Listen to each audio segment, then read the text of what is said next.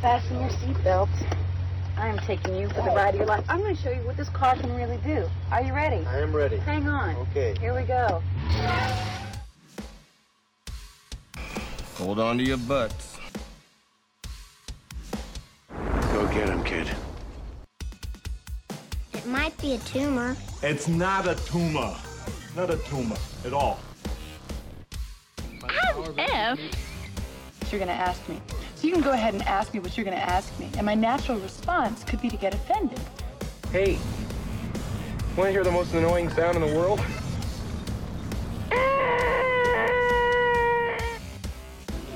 Yeah, well, that's just like your opinion, man. All right. You're listening to the 30-something movie podcast. One movie each week, 30 years in the making.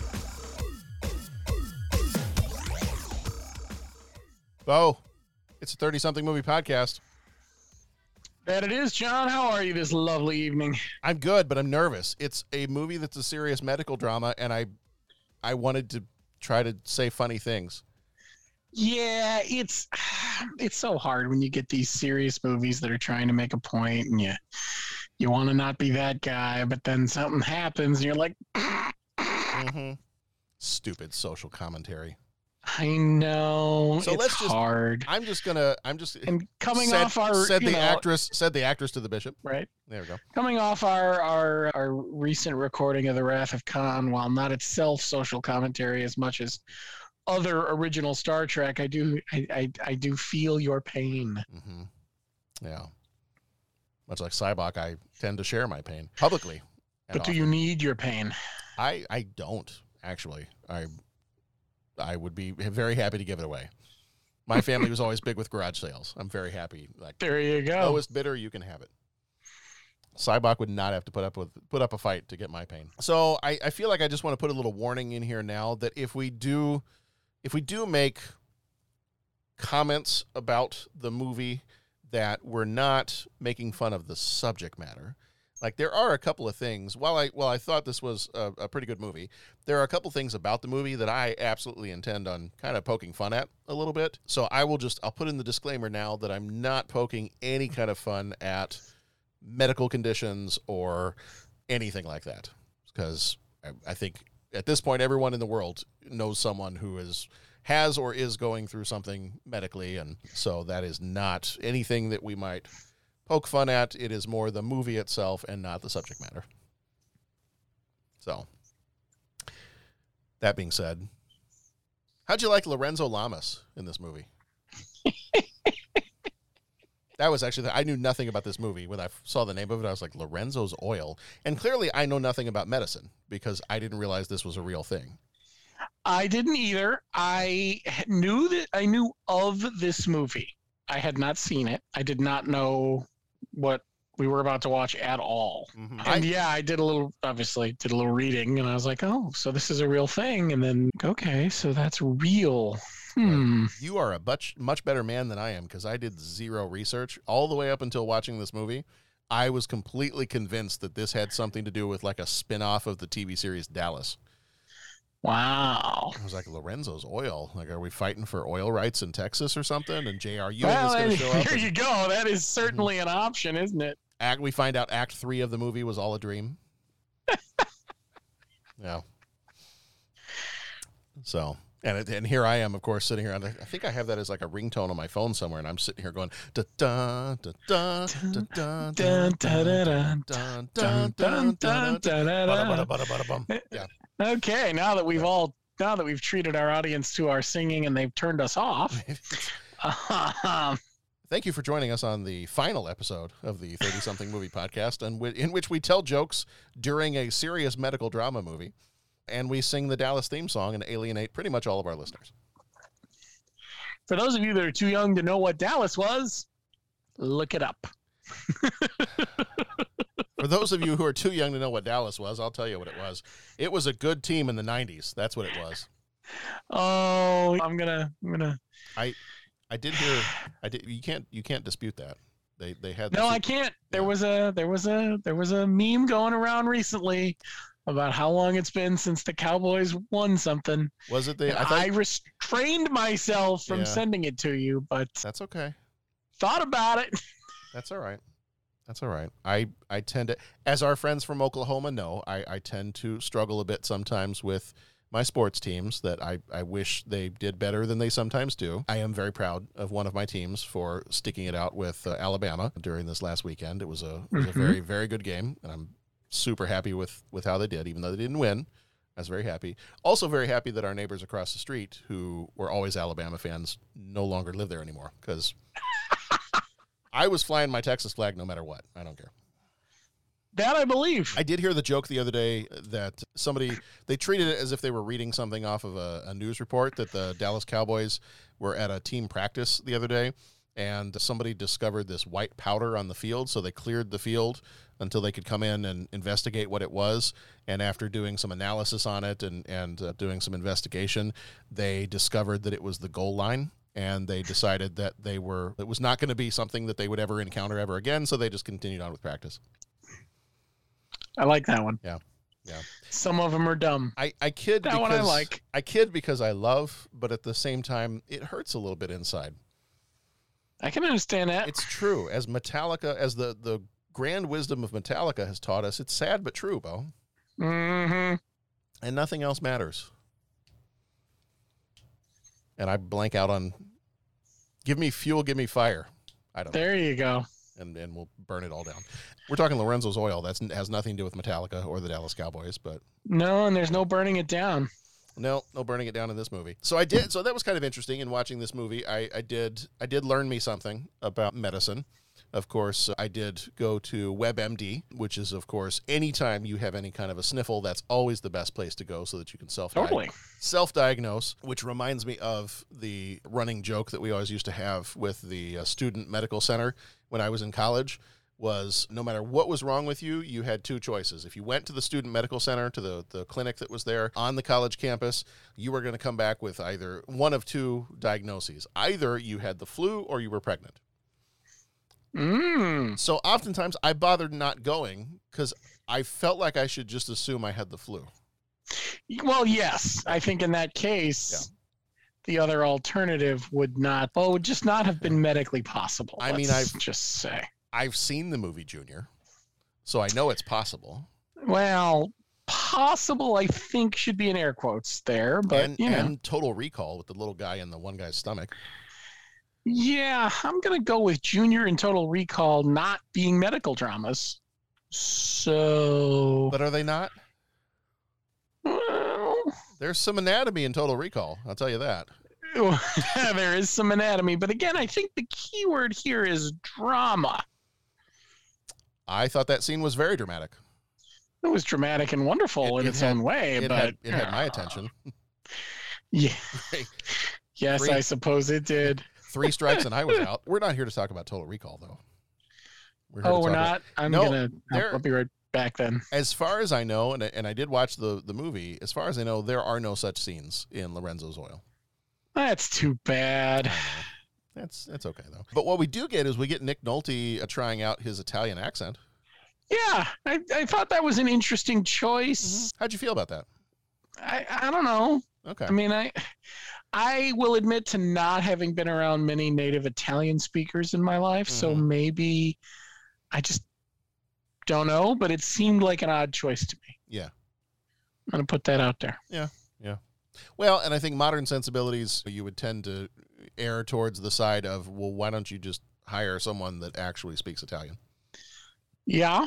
Because I don't think Nick Nolte is actually Italian.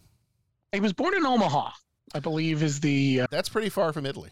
Yeah, born in Omaha, Nebraska. Yeah. I mean, he began his career on stage at the Pasadena Playhouse. Okay. I'm not seeing a whole lot of reference to Italy. No, that's just the first little paragraph there, but... Right. Okay. They have an Olive Garden in Omaha.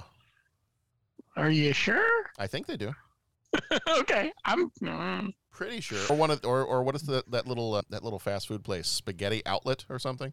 Oh, there you go. I bet they have one of those. Even if they don't have an Olive Garden, I bet Omaha has to have an Olive Garden. Doesn't everywhere have an Olive Garden? Yeah, I mean, yeah. Bloomington has one, so you know. Yeah. So, they've got them. So, well, our movie this time around is, as we've said, Lorenzo's Oil. Has nothing to do with J.R. Ewing or the cast of Dallas. We are going to spoil the movie, so this is your only warning. And make sure you visit our website, 30podcast.com, where you can leave a rating, review, voicemail, become a co-executive producer via Patreon, which, if you do that, you will have access to all kinds of fun stuff. This month in particular, our Patreon episode is The Dark Crystal from 1982. We got a bunch of stuff from 82. And 2 of our Patreon shorts are Q the Winged Serpent from 1982 and Cat People from 1982. Speaking of the life-changing scene that we were just discussing from Total Recall, have you had a chance to see Cat People, Bo? I have not. Okay. Do you enjoy movies that Annette O'Toole is in? I think I have in the past, yes. Do you enjoy the movie Diamonds Are Forever? I do. Would you enjoy seeing Plenty O'Toole? I would. You should watch Cat People. Noted. Okay. Moving on. Now that order of business is done. I was going to say, we got there. Yeah, we got there. We got there. Now that that's done. Some of our other episodes this month are Star Trek II, The Wrath of Khan, which we had guest host, Patreon executive co-producer Rob Perry came on with us. We're going to have Forever Young. We're going to have Death Becomes Her. And then in October, we've got, for our Patreon episodes, we've got Last House on the Left from 1972. And then the shorts are Airplane 2 from 82 and Secret of Nim from 82. And then for the month of October, Bram Stoker's Dracula, Buffy the Vampire Slayer, Army of Darkness, and the culminating masterpiece of the first 3 Alien movies, Alien 3. Why are you smirking? I have no idea. Okay. I'm telling you, I'm getting a bunch of messages on text messages and Twitter and other places of people like leaving me little comments about Alien 3, and we're gonna have some words about that. You're saying there's a lot of love for Alien 3 out there? I'm saying I have enough love for Alien 3 for everyone. I'll believe that. Yeah. I'm not saying, and I've said this before, and I will say it in that episode too, I'm not saying it's better than Alien or Aliens, because I rank those higher than Alien 3, but I do not poo-poo it as others do. So I do see the value in Alien 3. Okay. And it is my third favorite of the movies. Okay. So, but we'll get there. End of October, we'll get to that one. And I think Rob Perry is actually going to come back and join us on that one too. So it'll be good to have him back in on that discussion. Nice. All right, so Lorenzo's Oil. I am going to, I'll go through our whole Trivia Pursuits section where I give some background on the movie. You will not hear me play the trailer for the movie because when I went to go look for the trailer is entirely music and no dialogue. And there's maybe like one line of dialogue at the end of the 1.5-minute trailer. So I didn't think it probably made too much sense on an audio podcast to play a movie trailer that had no speaking. So it's one of those. One of those. There are scenes, they show scenes from the movie in which people are talking, but there's only music. Right. Okay.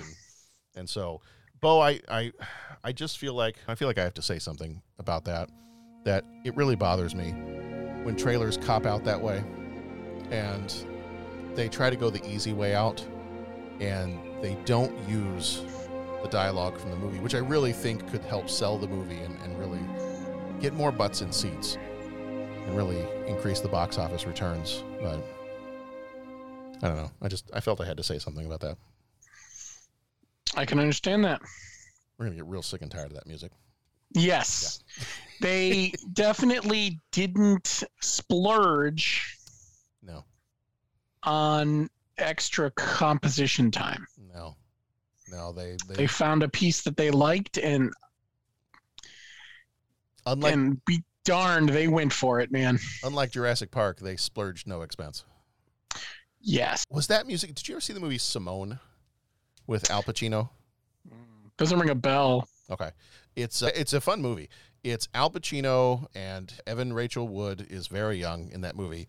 Mm-hmm. And basically what it is Pacino is a movie director and he is sick and tired of dealing with, I think it's Winona Ryder is the actress who he's dealing with in the beginning of the movie. And he's sick and tired of how all these actors and actresses are all prima donnas and they all like, well, you have to do what I want because I'm the high paid actor and it's my name that's on the screen. And so the movie is kind of a reaction to directors maybe not being the big name anymore, and it being more the actors that kind of call the shots. And so basically what happens in the movie is he encounters this guy who had started to create an artificial intelligence that was very lifelike. And so he creates this, that's called Simulation 1, which he shortens to Simone. And he uses the computer to become a fully computerized actress. And this came out around the time of like the early 2000s. So like when you had computerized characters like Jar Jar Binks and stuff like that. So the movie is kind of a reaction to that too. It's actually a fun movie. I think I own a DVD copy of it. But what's funny about it is that whenever they show scenes from the movies and it's super dramatic and Simone is in an Oscar-winning scene, they always play. It's this exact same Adagio music that they used in this movie. Exactly the same. That's awesome. And so every single time, I almost was going to start counting in this movie the number of times they use this music for the Oh yeah, don't stuff. do that. No. And don't play the drinking game. You know, the Lorenzo's Oil Adagio drinking game, don't do that. No, that would be bad. No. So, all right. Well, our movie this time, like we said, is Lorenzo's Oil. It came out on the 30th of December, 1992, just barely getting in under the wire there to be a 92 movie. Rated PG-13 with a runtime of 2 hours and 9 minutes. Directed by George Miller. And isn't that a kick in the pants that George Miller would have directed this movie? Apparently, George Miller has some training as a doctor. He does. Which is the craziest thing when you think about it. Yeah. It's knowing things like that and knowing he directed this and Mad Max that make you go, okay, yeah, I'd like to sit down and talk to this guy. Mm-hmm. There is a lot happening there, and I'm very curious. As Arsenio Hall used to say, it's things that make you go, Mm-hmm. Yes, so the same guy that did The Witches of Eastwick, Mad Max, Fury Road, well, all the Mad Max movies for the most part, and the same guy who included Tina Turner in Mad Max Beyond Thunderdome directed Lorenzo's Oil, ladies and gentlemen. Yeah. Just puts things in perspective, doesn't it? Mm-hmm. I half expected Tina Turner to show up and start singing We Don't Need Another Hero. That could have provided some variety instead of the Adagio the entire time. Yes. Mm-hmm. I wonder if she could slow it down a little bit and maybe do as the background music, like a You're simply the best, better than all the rest. Yeah, I don't know. This is why I'm not a songwriter. Yes, that's why. Also not a singer. Yes. Barely a also true. Barely a podcaster. And after tonight, who knows? Yeah, I was going to say, we're only podcasters if people listen, right? Like if you record something and publish it, are you a podcaster? Or does someone have to listen first? Yeah. And if a tree falls on your podcast in the woods, there's something about the Pope, but I don't remember. Yeah, and bears in the woods, right? I don't know. Yeah. Something like that. Yeah. Yeah. And Tiger Woods, I don't know. Something. Written by George Miller and Nick Einright, who died in 2003. Miller did The Road Warrior and the movie Babe. And then Enright did Black Rock and Come In Spinner. Producers for this one were George Miller and Doug Mitchell. Miller obviously did Mad Max Beyond Thunderdome, Dead Calm. Mitchell did Babe and Happy Feet. Music got a big old NA for the music on this one because basically they reused the same thing over and over and over again. And there are a couple of other musical pieces in here, but not really noticeable, or at least I didn't think they were. Cinematography done by John Seal, who did Witness and The English Patient. Editor was Marcus Darcy, who did Babe and Dark City. Richard Francis Bruce was another editor who also did Seven and Air Force One. Get off my plane. And what's in the box? What's in the box? That used to be the name of our trivia team. That's funny. I don't remember why we were called that. Why did we call... Oh, because somebody, we were at trivia one time. Hold on. Sorry, I need to set the scene. Okay. So we were at trivia this one time. And somebody came in a little bit late and they brought a box of what looked like take-home box from like Domino's Pizza or a pizza place or somewhere like that. And we said, "You got some pizza to take home?" And they said, "No." And so we asked them, "Well, what's in the box?" What's in the box? And they're like, "I'm not telling you." We never found out what was in the box. Oh my. But the number of times that night that we all at the table relayed the message, "What's in the box?" So, well, I mean, you just kind of have to. You're kind of compelled. That became, and sometimes we would alternate. Like one week, our trivia team name was "What's in the Box," and this one time we had too many people show up because you had to limit yourself to a team of 8. So we had too many people show up one time. So we split into 2 teams. One was "What's in the Box," and the other team was called Gwyneth Paltrow's Head. Well, that's one way to do it. I'm sorry. Spoiler alert. Just in case you haven't seen that movie. Oh gosh. The budget for this one is $30 million. Box office was $7.2 million, so it did not quite make its money back. No. I wonder what it did over time, because I feel like this is one of those like word of mouth kind of movies. Mm-hmm. Like somebody sees it and says, "Oh man, you gotta see this. It's powerful. It's, all of these things." And I feel like it has a better chance of doing well that way. I feel like it's very niche. Oh, indeed. Yeah. Indeed. But like, for lack of a better way to say it, my wife tells her sister tells a couple of friends, and it does. And they tell 2 friends, and so on, and so on. And I feel like it could gain more recognition that way. Yeah. Yeah. I don't know, and we'll talk some more about this as we go on, but I don't know if this is the case for anybody else, but for some reason or another, anytime I see Nick Nolte, I shy away from the movie. Oh, interesting. I don't know. Okay. I have kind of a reaction to him as like, I don't know. And I don't know why. Interesting. I don't know why. I don't know if it's like the unkempt appearance or I don't know what it is. Right. I just I tend to just shy away from it. Well, and I think I've heard some stories here and there of people who have been in movies with him, and they're like, "Yeah, I don't really enjoy working with that guy."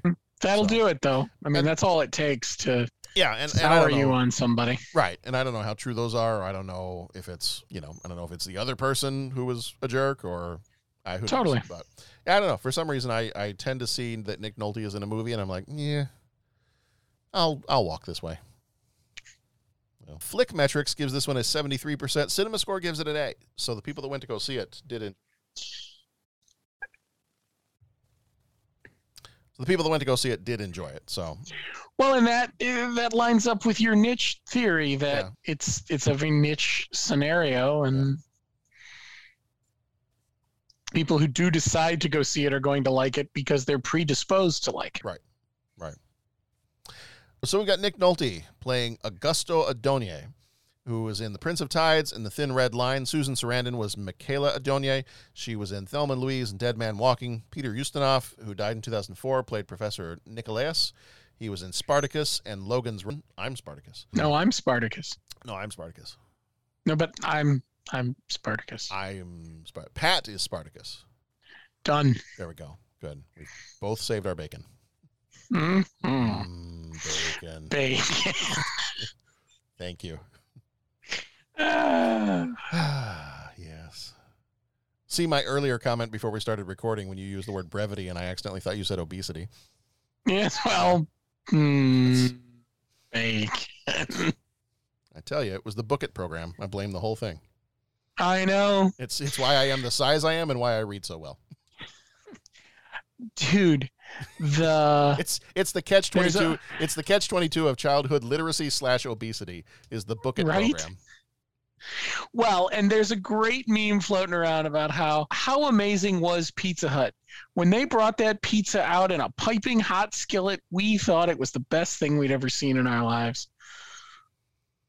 We've since learned what pizza is, and then I moved to Chicago. Right, and things have changed a little. Yeah. But the point is, that stuff was good. Mm-hmm. Mm-hmm. Man, we haven't even started talking about the movie yet, and we've already devolved into the 30-something food podcast. Yeah, well, that's how we roll. It's what we do. That is true. And the more we do it, the more we roll. Yes. Oddly enough. Cause and effect, friends. Cause and effect. Kathleen Wilhoit played Deirdre Murphy. She was in Roadhouse and The Edge. Jerry Baman played Dr. Judulon. He was in Home Alone and The Bodyguard. Margot Martindale played Wendy Gimble. She was in The Firm and The Good Wife. James Rebhorn, who died in 2014, played Ellard Muscatine. He was in Independence Day and Scent of a Woman. Hooah! Anne Hearn played Loretta Muscatine. She was in My Father the Hero and The Accused. And Maduka Steady played Omuri, who was in Law & Order and The Three-Way. So again, like I said, I'm not going to play a trailer here because it was pretty much just all music. In terms of trivia, so Bo, you mentioned the one that with George Miller's medical background, it kind of helped the accuracy and credibility of the medical parts of this movie, which I'm not knowing anything about medicine. It was all believable for me. I'm like, oh, okay, well, that makes that. Yeah, I mean, I believe you. Sometimes you watch these movies and you go, yeah, right. Mm-hmm. I mean, most of this at least made sense. Right. You know? It doesn't take much for it to help make sense for me if I'm sitting over here going, I need 20 cc's of Manure Veneer stat. When that's all the medical knowledge I have. Yeah, that's true. I guess we weren't starting from, Yeah. And if you leave your Sims alone for too long, they die. Yeah. That's all I know. That's really all I know. I never even had a Tamagotchi, so I feel like that would have been one step closer to medical school for me. There's a blast from the past. My gosh. So Susan Sarandon said, this would have been really interesting. Susan Sarandon said that this movie was originally supposed to be shot and then edited and recolored so that as the movie goes on and as Lorenzo declines, that the movie would fade from color to black and white. That would have been an amazing thing to watch. Yeah. I think it's pretty hard to do. Yeah. And expensive, which is why it didn't happen. But yes, that would have been. I love movies that play with color. It would have been interesting to see if they were given the chance. Yeah. Yeah. Unfortunately, it sounds like the production ran out of money, so they couldn't reverse Yellow Brick Road it, and it just ended up being the way that it is. She also, apparently in the same interview, said they were originally going to do that with Rocky Horror Picture Show. Yeah, I heard that. I was like, wow, okay. Yeah. That would have also been cool. I would be cool with that. Some other interesting trivia. Michelle Pfeiffer was originally cast as Michaela Adonye, but dropped out in order to play Catwoman in Batman Returns. Choices we make. For which, interestingly enough, the role of Catwoman they were also considering Susan Sarandon for that role. So, Susan Sarandon and Michelle Pfeiffer, apparently in the minds of producers at the time anyway, interchangeable. Yeah. Which is interesting. I don't know if I see Susan Sarandon pulling off a Catwoman. It certainly would be a different Catwoman. Yeah. Like, I think you'd be looking at just a different temperament, Yeah. I mean, don't get me wrong. She's an awesome actress. I mean, indeed. Thelma and Louise and Dead Man Walking. All the different things that I've seen her in. She's an amazing actress. But, yeah, I have a hard time picturing her pulling off the role of Catwoman. At least as it was in the 92 movie. True. And we talk about this a lot. If somebody else, such and such a thing, and yeah. But because an actor brings so much of themselves to any role, it's really hard to. Mm-hmm. Yeah. Yeah. The last little trivia bit that I've got here is the actual, so this is based on a true story, the actual Lorenzo Adonye. Doctors had predicted he would die very shortly after diagnosis. I think in the movie they say, isn't it like just a matter of months? Yeah, that's something like that, yeah. At most 10 to 18 months or something like that after diagnosis, most kids were dead. He lived until May 30th, 2008, one day after his 30th birthday, and then he passed away. So that was... you think about it, it's pretty good. It's pretty good, for being, 5 years old when he was diagnosed, and probably not expected to hit your 6th birthday, and yet you end up living until you're 30. That's pretty good. All right, the synopsis for this one. In a world where the true life drama of it. Oh, hold on. I'm sorry. Let me fix this. I was going to say, you need to set the mood. Yep. In a world where the true life drama of a father and mother who battled against the odds to save their son's life unfolds before you, Augusto and Michaela Adonye are dealt a cruel blow by fate. 5-year-old Lorenzo Lamas is diagnosed with a rare and incurable disease, but the Adonye's persistence and faith leads to the cure which saves their boy and rewrites medical history.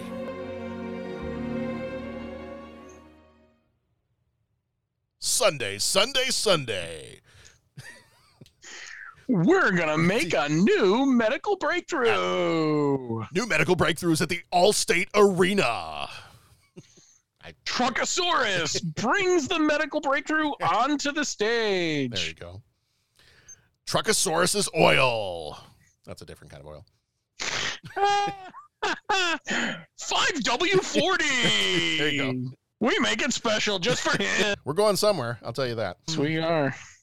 In a handbasket, Bo. Probably in a handbasket. So major moments in this movie, we've got, so the first of our major moments is, I'm calling it Out of Africa. The Adonyes are living in Africa, and we meet, is it Omori, I think was the one person's name, and very good friends with little Lorenzo. And so you just kind of get a little bit of quick backstory of the family and, how they've lived overseas and maybe have had different life experiences than your typical family, but they are coming back to the United States. And very quickly in this movie, we get to major moment number 2 is problems in school, is that Lorenzo starts to act out in school. And so they think it may be some kind of an issue with something going on at home, or that it's more of a behavioral thing. And so the parents originally start to get kind of defensive about that. They're like, whoa, our boy has never lashed out. He's never, like, we don't act that way at home. Why are you accusing us of all this stuff? And the teacher, I don't know if you noticed, is a very young Laura Linney. It was her first movie. Yeah, crazy. Yep. I was like, wait a minute, I know that person. Yep, so that was her first movie role. Moving into the third major moment, and that is when they start to get the prognosis, and they find out that this is not just a behavioral thing, and it's not just something that can be easily dealt with. It is a almost always fatal diagnosis that they give him. And I was going to try to repeat the name of the diagnosis, but the best I could probably come up with is just calling it ankylosaur. Yeah. Yeah, it's adrenoleukodystrophy. Sounds right. Okay. Sure. All right. Folks, if you can believe it, I used to be an English teacher. Keyword, used to be. Used to be. I'm not an English teacher, but I did stay at a Holiday Inn Express. We're happy for you. There you go. So yes, we can shorten it to ALD, because that's the shortened name of it. And supposedly, as I'm reading on WebMD, again, the source of champions for all your medical knowledge, there is Lorenzo's oil. The actual Lorenzo's oil is used to treat the disorders known as adrenoleukodystrophy, or ALD, or this one's even longer, adrenomyeloneuropathy, or AMN. That's probably the last time I'm going to try to pronounce those. It's probably a good idea. I'm gonna pull a Will Ferrell from Saturday Night Live when he used to play George Bush in the political debates when they used to do them on SNL. And they would, in one of the debates, they asked him, one of the moderators starts going through and starts asking about, this world leader from this country and this world leader from this country in Africa and this one and this world leader and this world leader. And his first response is, well, I'm not going to try to pronounce any of those names tonight, because I don't think that would be in our nation's best interest. All I do have to say, though, is don't mess with Texas.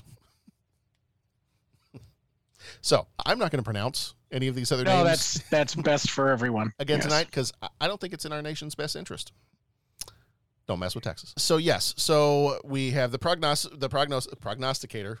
We went to Groundhog Day real fast there. Yeah. Which maybe that's how they should have treated the replaying of the music all the time. That's the feeling I got. There you go. It was like I Got You, Babe versus the Adagio music. Same kind of thing. That makes Groundhog Day a way different movie if that's the music that starts playing every time he wakes up. Yes. Mm-hmm. Morning, campers. It's cold out there. Yeah. Then they go to the parent group, and the parent group is where we first start to get the idea that the parents are, and this is where, normally we kind of will break up our major moments and our deep thoughts, but I kind of feel like we've been shuffling some of them together anyway, so I'll just proceed. And I will say this is the moment in the movie where things started to get a little sticky because the parent I want to see where you. Well, I want to see what stuck with you. Well, the parent group. The one thing I worried that either the movie did very, very well or the movie did not do well, and I don't know which one, was as we start to get the reactions to this illness from the different parents. Like, I feel like there were points in the movie where some of the parents came across as being almost two-dimensional characters. Yes. That just had some comment to say that showed either they had given up or that they were just blindly trusting in the doctors or whatever in a negative way. And I'm sitting there thinking, well, that's a little simplistic. Yeah, it felt like they had reduced all these other parents to some sort of one-dimensional thing. Like, I don't know many parents that would be as quick to dismiss a possible cure. Right. Does that sound right? Right. For the sake of procedure.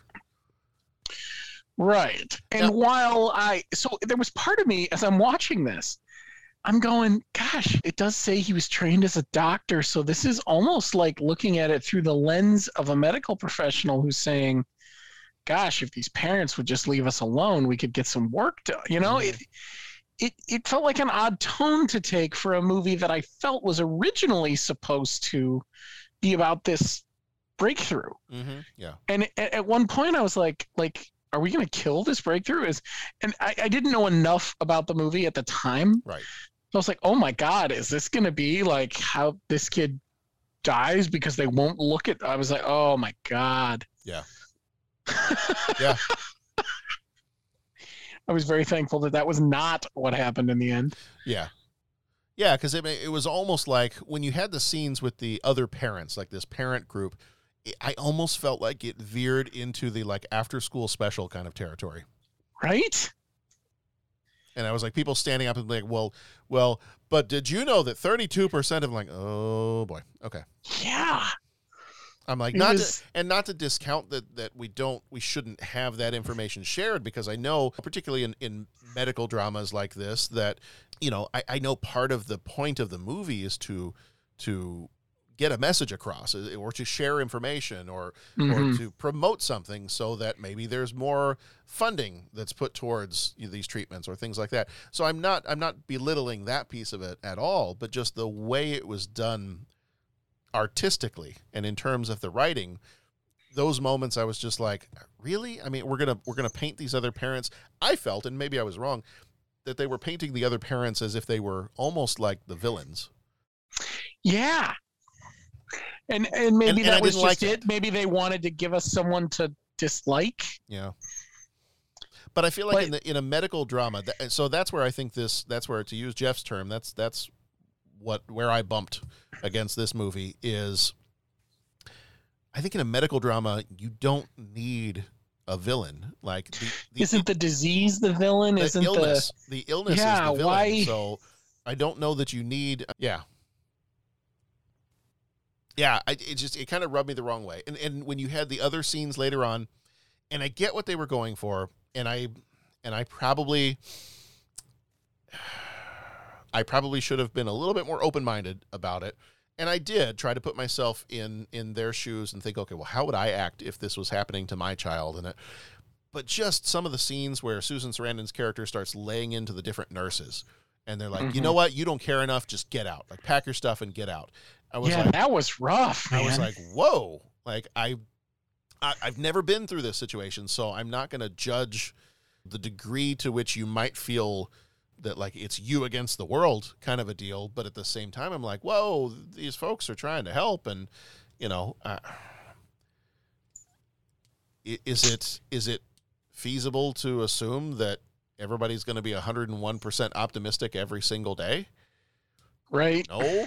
So maybe don't bite the person's head off for maybe voicing some concerns about, because I mean, I think that's a valid point too, is while absolutely you want to fight and do everything you can to help a person recover, but I also feel like there can reach a point where you're just like, if you've been told it's a fatal diagnosis, does it reach a point where you say, okay, we're not going to do anything further to fight this? And I will only say that from like, I'll just share from my own experience when my dad had his final stroke and we were basically told he's not ever going to wake up from this. Like this is it. As much would I have loved to have fought and clawed and found some kind of a way to say, nope.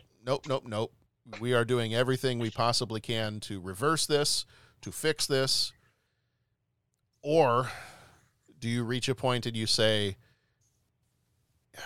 enough suffering is enough? You know? So that part I think was a little tough for me when her character started just in extreme anger, started lashing out at everybody. Yeah.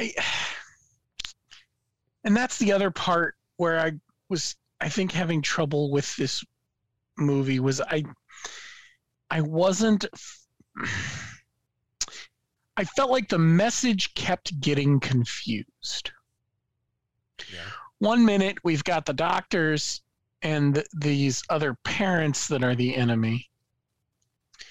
One minute we've got these nurses that are the enemy, when the whole time it's the disease that's the enemy. And I guess they were trying to show us the struggle you would go through in this situation. I'm just not sure it succeeded like they hoped.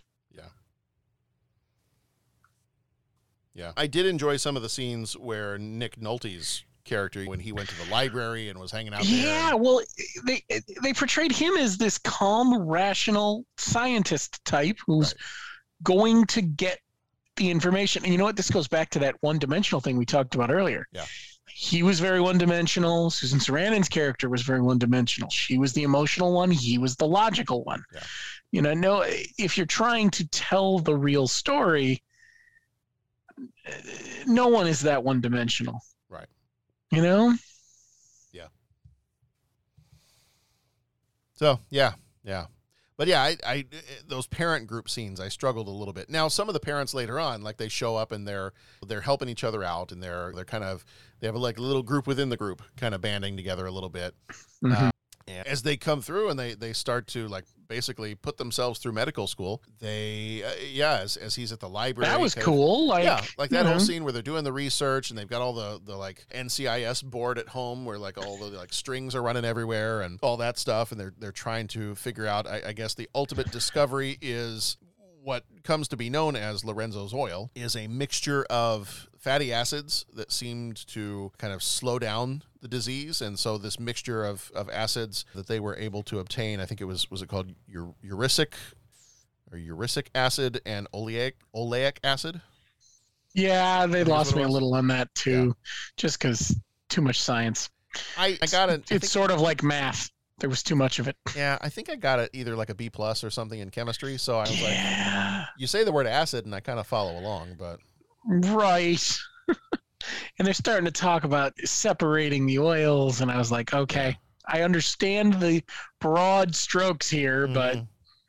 Yeah. And I think they did a decent job for folks like us who couldn't quite get into the science. Once in a while, they went a little deep and I was like, oh, this is not approachable. Yeah. At this point, there's a lot happening here, yeah. And I got that they were trying to tell that story, but it was challenging. Yeah. Well, and they mentioned fatty acids, and I had to break out my little notebook of potential band names if I ever learned to play an instrument. Yes. Yeah.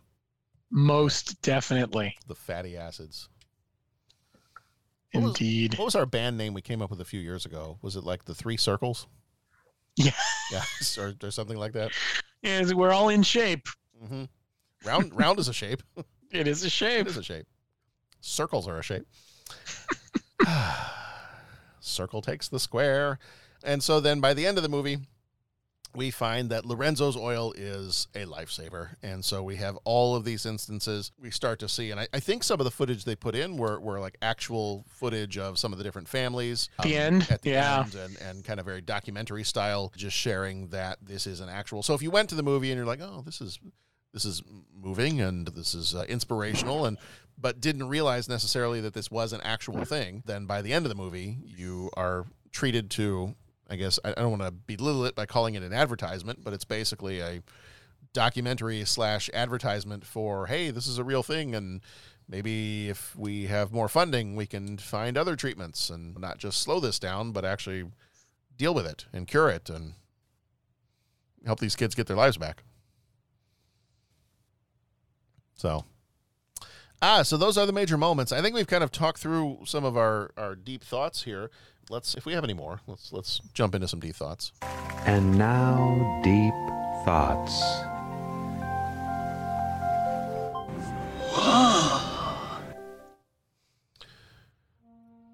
Bo, I don't know if you have any deep thoughts, but I try not to most of the time. You don't? Okay.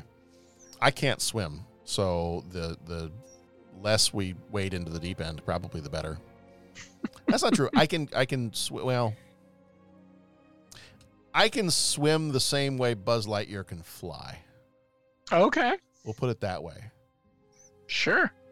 I got you. I flail with survivability is what I'm going to call it. That's a good way to put it. I like it. I only doggy paddle. Bo, did you like the movie? You know, in the end, I did. It took me a little while to get there.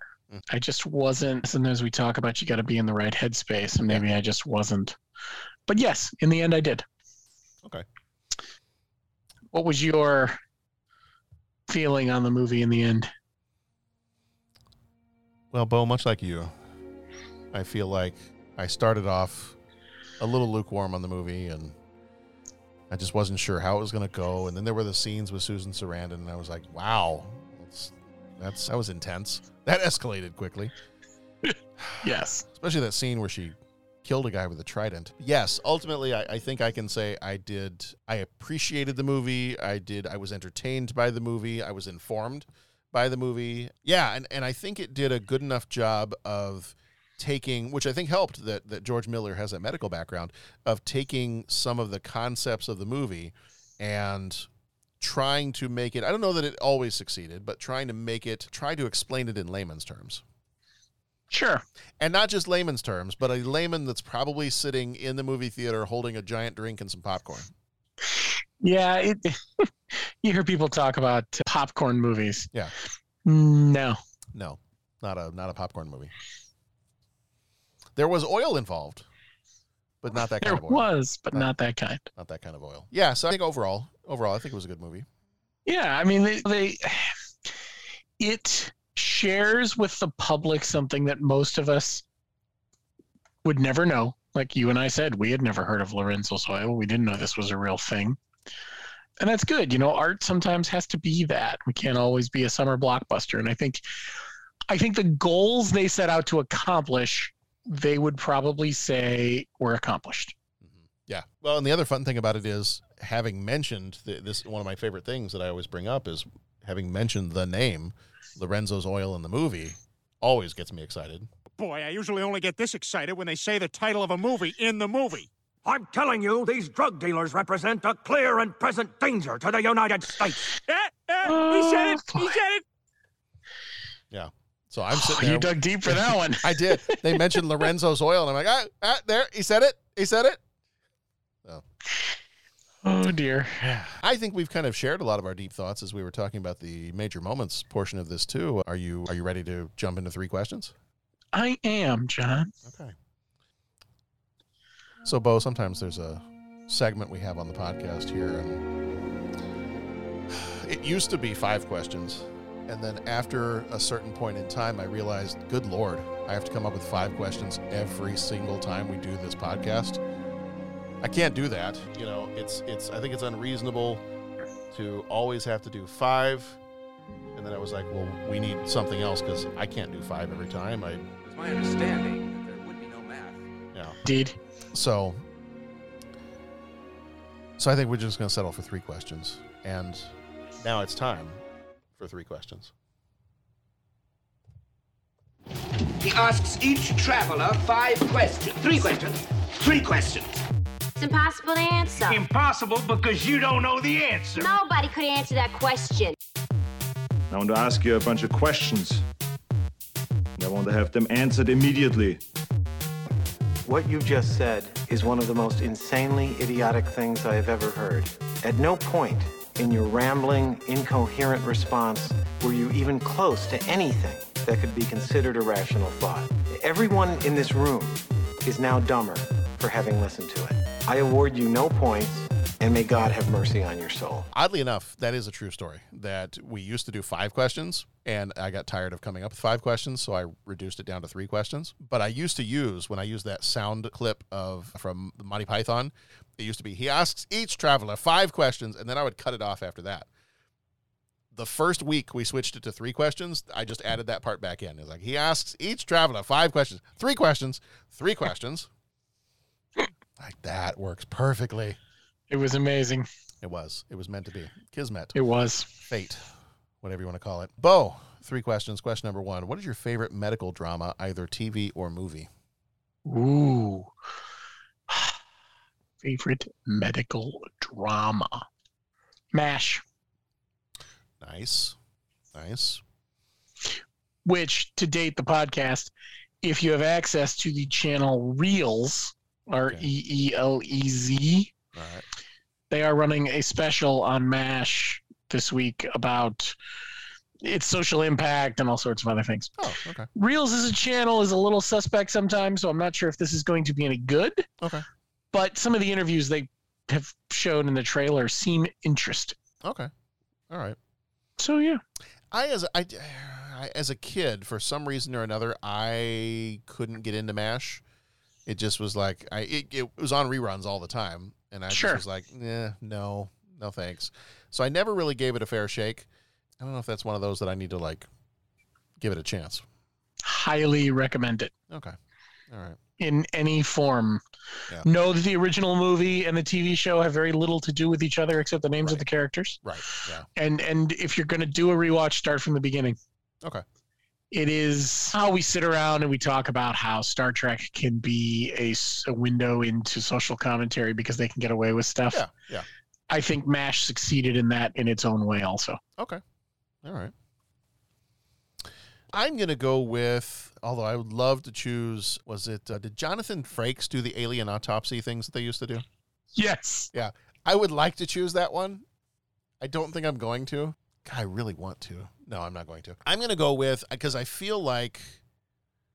Feel like what? Like we're being watched. Away, put your weapon. I don't know where that came. That, actually, I could pick that as the medical drama, because we're always, like, cutting off people's hands and getting them replaced and getting, throwing them back to tanks. And I'm going to go with ER.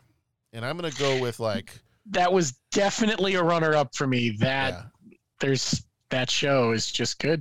I'm going to go with, like, the first few seasons of ER because, and I'm trying to remember what season it might have been. I don't know the seasons and all that stuff as religiously as I do some other shows. Whatever season where a, like, military-style tank drove through the hospital was where I felt like they might have jumped the shark just a little bit.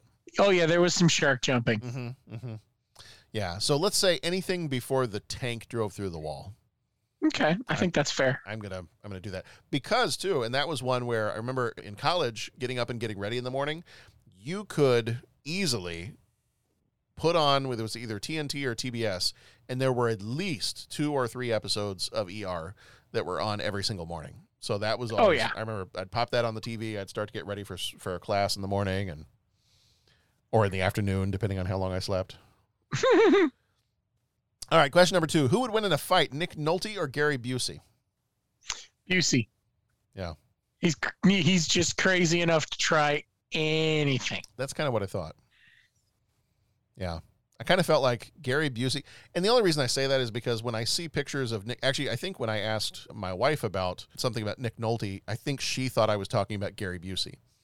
And I think sometimes there are some pictures of Nick Nolte where, like, his hair is all crazy and everything else, and And it kind of is like, are they the same person, maybe? So, I can see that. Yeah. I totally can see that. So that's kind of the purpose behind the question, but I think I agree with you. I think Gary Busey just seems like he might be psychotic enough. Mm-hmm. Yeah. I mean, I try to picture Nick Nolte in his Italian accent saying something like lions and tigers and bears. Oh, my. And it's not quite the same. No. So, yeah, I think I'd go Gary Busey, too. Celebrity Fight Club. That would be fun. Mm-hmm. Yeah. Now I'm trying to think of more celebrities. I'd fight William Shatner. But how old is he? Like right now, William Shatner, or like... Well, if I want to have a chance, spacey William Shatner. So let's put it this way. If he fights in real life like he does on Star Trek, I'll take him at any time. Well, yes. Because I just feel like the double-handed punch is not effective. By the way, call back to a previous episode. Has the Wrath of Khan episode aired at this point? No. Okay. Call forward to an... Call forward. I will ask a question during the Wrath of Khan episode about the first appearance of the two-handed Star Trek punch. Mm-hmm. It did appear very early in the season. In fact, in the first filmed episode, but I believe it aired third or fourth, where no man has gone before, he hits a Gary Mitchell with the two-handed. Nice. Yeah, he does it. Nice. Goes right for it. Where no man has gone before. Yeah. Which also describes the line for the bathroom at a Jimmy Buffett concert. Yes. I don't know where that came from, but I wasn't going to ask. You don't need to. I was trying to picture how in the Street Fighter video game, you could have your players fight each other, and then some of those video games, you could choose the background. I'm trying to decide what background Nick Nolte and Gary Busey are fighting in. Oh, it's the street out in front of a bar with big, bright neon signs. Okay. And Patrick Swayze's the doorman. Oh, nice. That's a nice touch. I thought so. Yeah. Mine was they're waiting in line for the porta potties at a Jimmy Buffett concert. Well, see, that's good too. And one of the special features. Still neon. Yes. And one of the special, and lots of parrots. One of the special features is, you know how in some of those games you could actually use part of the background as a weapon? Uh-huh. Yeah, you can use a porta potty and smash one of the guys over the head with it. Oh, yes. Mm-hmm. And Busey would do it. Yeah. Every time. Lions and tigers and bears. Hadouken.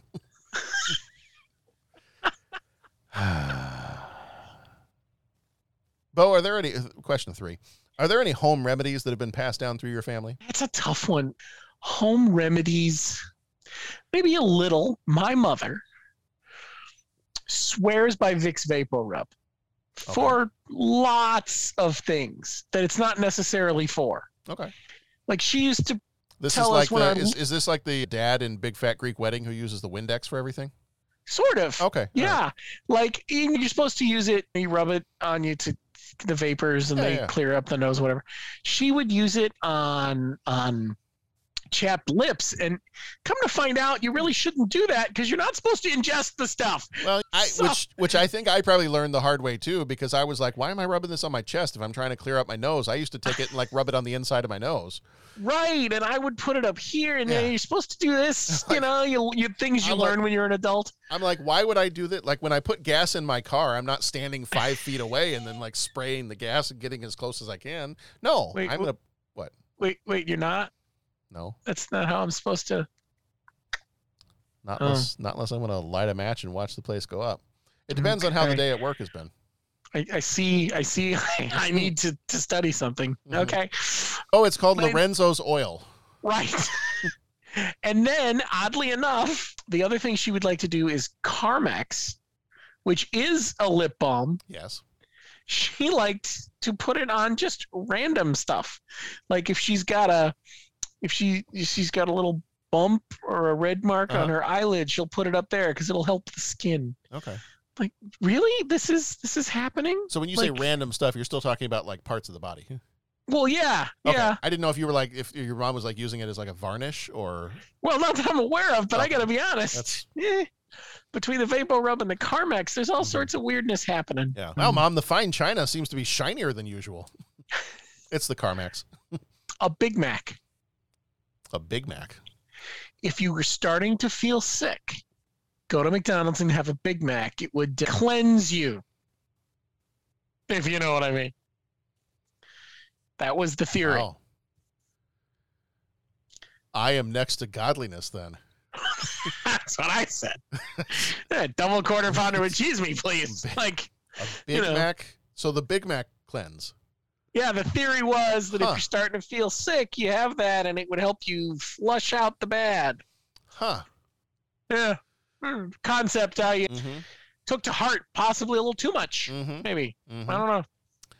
Yeah, so weird little things like that. I can picture Jack Nicholson. This town needs a quarter pounder.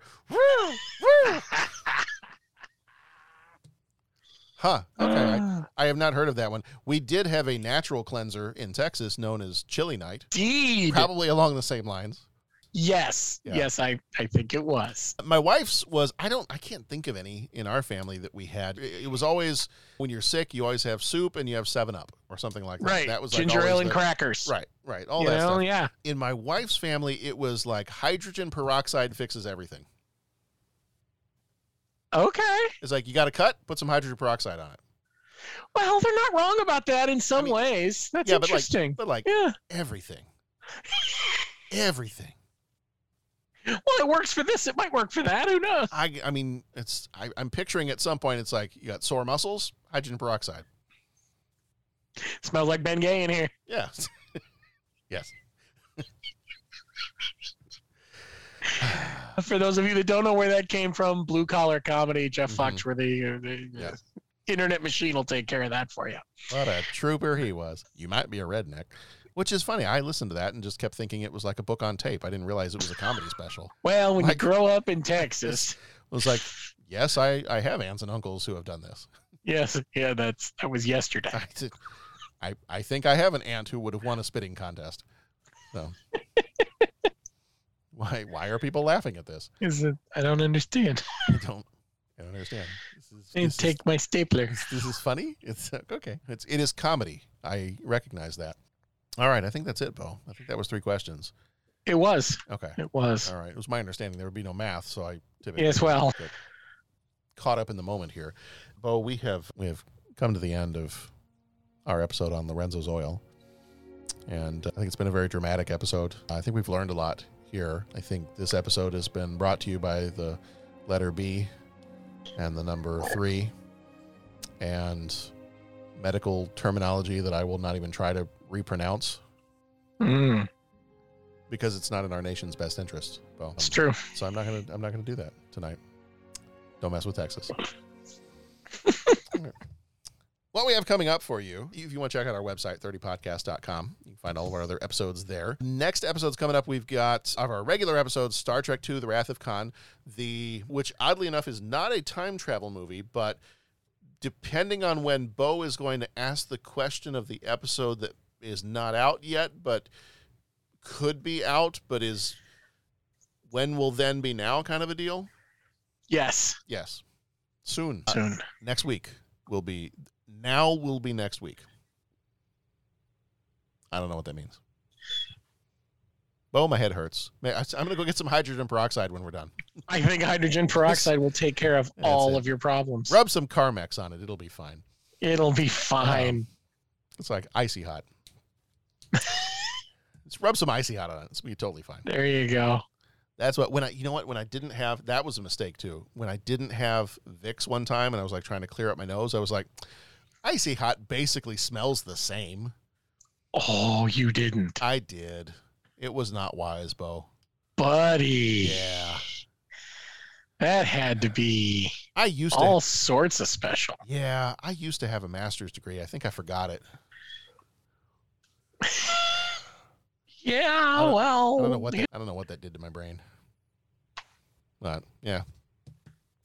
turned it all Abby normal is what it did. So September, we've got Star Trek II, The Wrath of Khan from 82. It's a 40th anniversary special in which we're going to have our Patreon co-executive producer, Rob Perry, join us for that one. So super excited to have him on there. He's going to also come back in October to help us discuss Alien 3, 3 times the awesomeness is what that one is. But for the rest of September, we've got Star Trek II, we've got Forever Young, we've got Death Becomes Her. Our Patreon episodes are The Dark Crystal, Cat People, and Q the Winged Serpent. Then that's the letter Q, not like Q the Winged Serpent and expect him to come out, from stage left. That's not what that means. And it's not related to the Star Trek character Q, before anybody asks. Is a winged serpent a dragon? Yes, it is, Bo. Okay, just checking. And Q is short for Quetzalcoatl because it is the Aztec god. Huh. There is a... Yes, there is. And okay, so full circle. Yeah. I just finished a rewatch of Star Trek the Animated Series, and that particular Aztec god makes an appearance in one of the last episodes of the animated series. Oh, very well. Yes, it was odd. Okay. As some of the animated series episodes were. As is this movie. Indeed. Mm-hmm. Have you watched it? Indeed. No, but I've seen enough pictures and read enough to go, things that make you go, Bo, there are no surprises in this movie. When a window washer gets decapitated in the first 60 seconds of the movie, you kind of know what you're in for. Yes, you know what you have signed up for. There is no doubting. Yeah. Wow. First 60 seconds, huh? Yeah. Oh, yeah, Yikes. we get to the action right away. So then October, we got Last House on the Left from 72, Airplane 2 from 82, and Secret of NIMH from 82. Those are our Patreon episodes. And then our regular episodes for October are Bram Stoker's Dracula, Buffy the Vampire Slayer, Army of Darkness.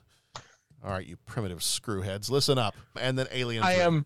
I am looking forward to that with a childlike joy. It's going to be a quote-a-thon is what it's going to be. All of those are. We may have to dedicate an entire evening to Army of Darkness just because I know what's going to happen. It's not a bad plan. Trying to squeeze in an extra recording with Army of Darkness it's not going to happen.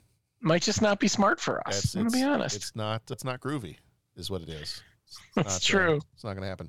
I am super excited that, however, I don't have a 4K TV, so it's not really going to matter. But actually, the 4K release of Army of Darkness should be happening within the next 2 weeks.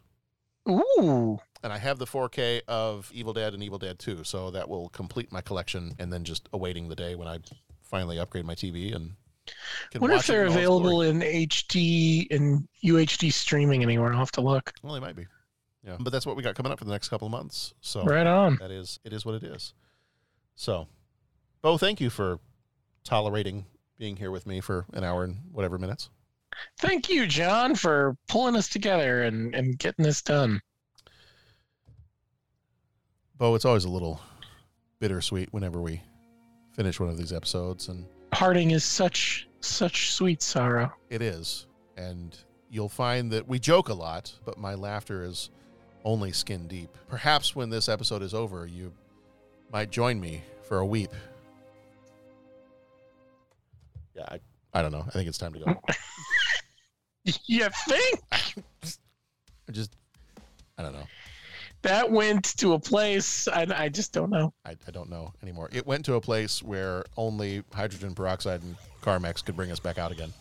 True. And maybe a little dash of Manil. Yeah, well, Manil is always the right answer. Absolutely. Little, yellow, and different. All right, friends. That's going to do it for this episode. Be excellent to each other. Go watch some good movies. Go try to pronounce some medical terminology. It's a fun game. Malerpader. Exactly. There you go. Ankylosaur. Ankylosaur. We'll see you back here next time.